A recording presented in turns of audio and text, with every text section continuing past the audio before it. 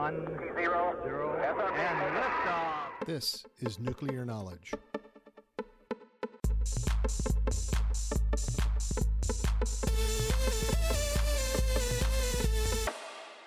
A production of the National Institute for Deterrence Studies.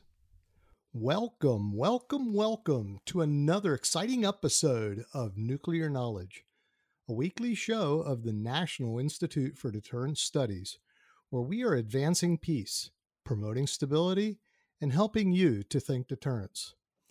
I'm your host, Jim Petrosky, and today's show is the first in a three-part series on survivability. The series will cover the concept of survivability, what it is and what it aims to accomplish, the process of obtaining it, and some ways in which it is achieved. Based upon some audience feedback, I've been advised that sometimes I become too technically oriented in the nuclear knowledge shows. So today, I'm going to avoid technical jargon as best I can by way of telling a survivability story to make my points. I call it the Three Little Nids and their awesome technical leader. So let's get started. Once upon a time in the middle of Montana, there were three little Nids and their awesome technical leader. Nearby was a giant forest filled with bears, perhaps brown, black, or pandas, but definitely not koalas or polar bears. The bears threatened to take over the land of the Nids by launching nuclear weapons onto their homelands. The three little Nids summoned their awesome technical leader and asked how they would know if the nuclear bombs were heading their way. The technical leader thought about it and said, "We must put out sensors so that when the launch occurs, we know the bombs are coming." With that, the technical leader built a huge sensor network capable of observing a missile launch and sent the system into space where the Nids could monitor it if the bears conducted a launch. Being satisfied that they had situational awareness, the Nids set about building dwellings in their empire. The first little Nid, we'll call him Adam, thought that using an environmentally friendly, locally procured material was the best idea. So he built a dwelling out of responsibly procured grass. The bears, understanding the nature of hay and nuclear weapons, decided to launch a nuclear weapon at the hay house.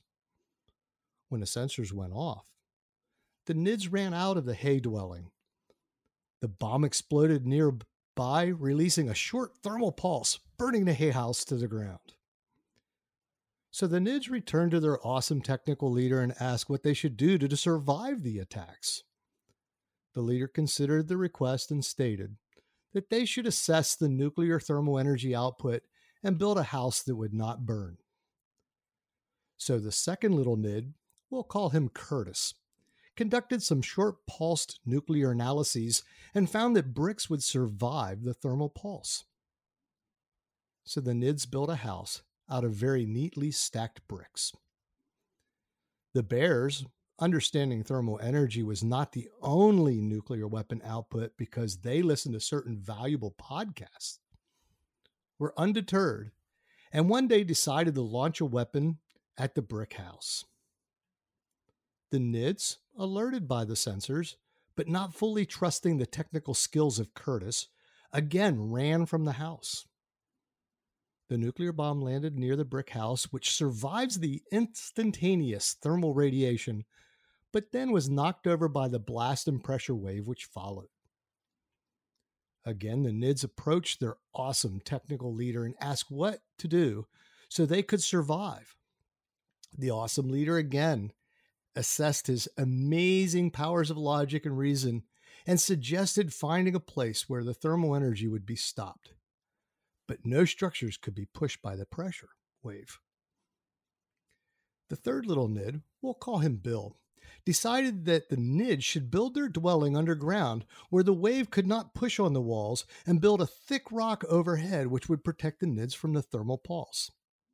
So the Nids set about to build it, and then they climbed inside and waited. The bears saw the structure and understood that the Nids could survive. However, since their goal was to occupy the land, it was okay to keep the NIDS underground in their survival hole, and so they began occupying the land, one area at a time. Now the NIDS, suddenly realizing the flaw in their plan, once again summoned their awesome technical leader and now ask, how do we keep the bears from attacking us and taking our land? The awesome technical leader looked at the NIDS and gave a smile. Until now, you only ask how you would know if a launch happened and how to survive, so it gave you answers to those questions. However, to keep the bears from invading your land, you must bring about sufficient fear in them that if they attack you, you will cause them terrible harm. Only then you will have deterrence. Thankfully, while you have been out building structures, I conceived of and built an entire nuclear weapons program, producing weapons to strike fear into bears and to retreat their advances.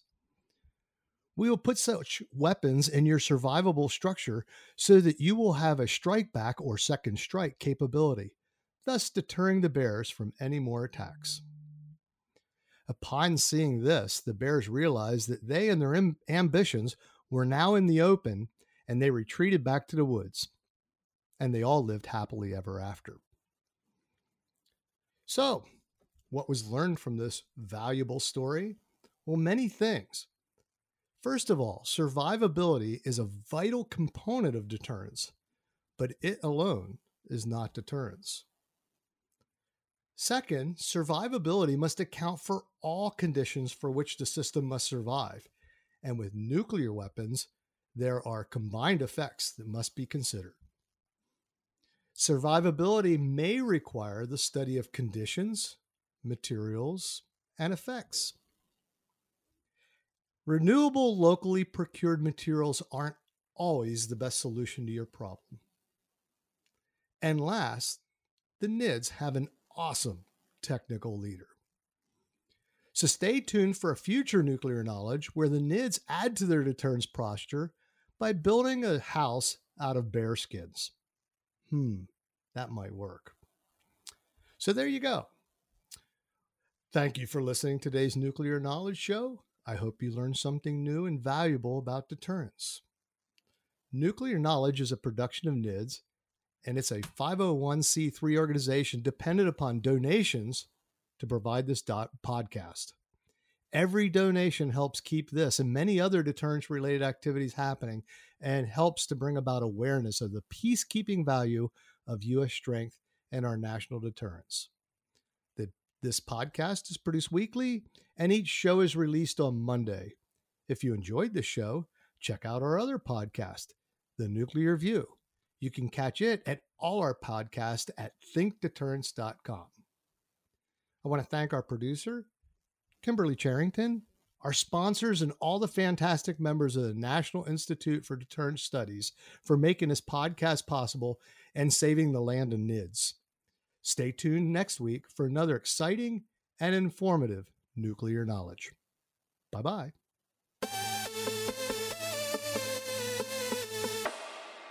A production of the National Institute for Deterrence Studies.